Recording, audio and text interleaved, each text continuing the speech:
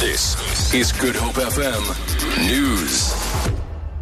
State Security Minister David Mahlobo has confirmed that a 15-year-old schoolgirl from Kenwyn in Cape Town has been taken off a flight to Johannesburg by police who suspected that she was going on board an international flight to join the Islamic State.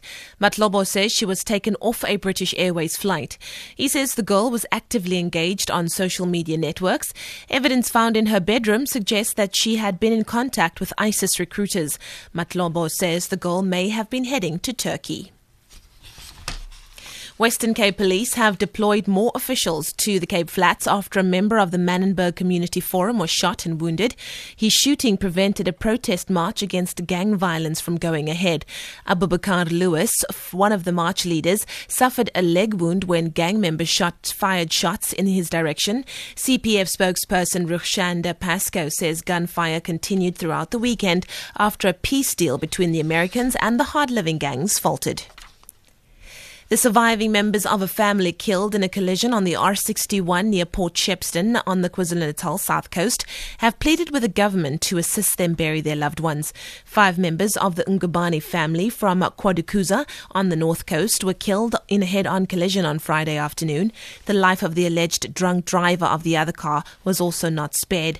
53-year-old Joshua Ngubane is fighting for his life in hospital. His son Mlungisi says the family is in a state of disbelief. All our hearts are heavy and in pain. We have suffered a massive loss. It feels like we have been robbed. We have been robbed because our brother, our 3 sisters and our mother are gone. It's really hard. I don't want to lie.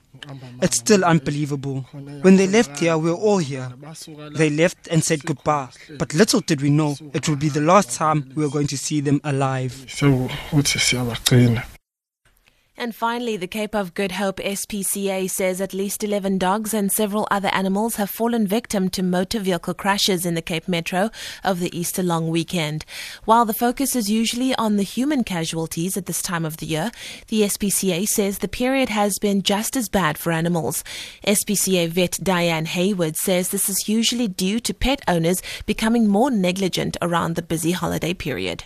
People tend to leave their dogs behind when they go away for the Easter weekend. They abandon them, they drop them off on street corners if they don't want to look after them. They don't make plans for them to either go to boarding kennels for neighbours to look after their dogs, and then they get out of the yards as well.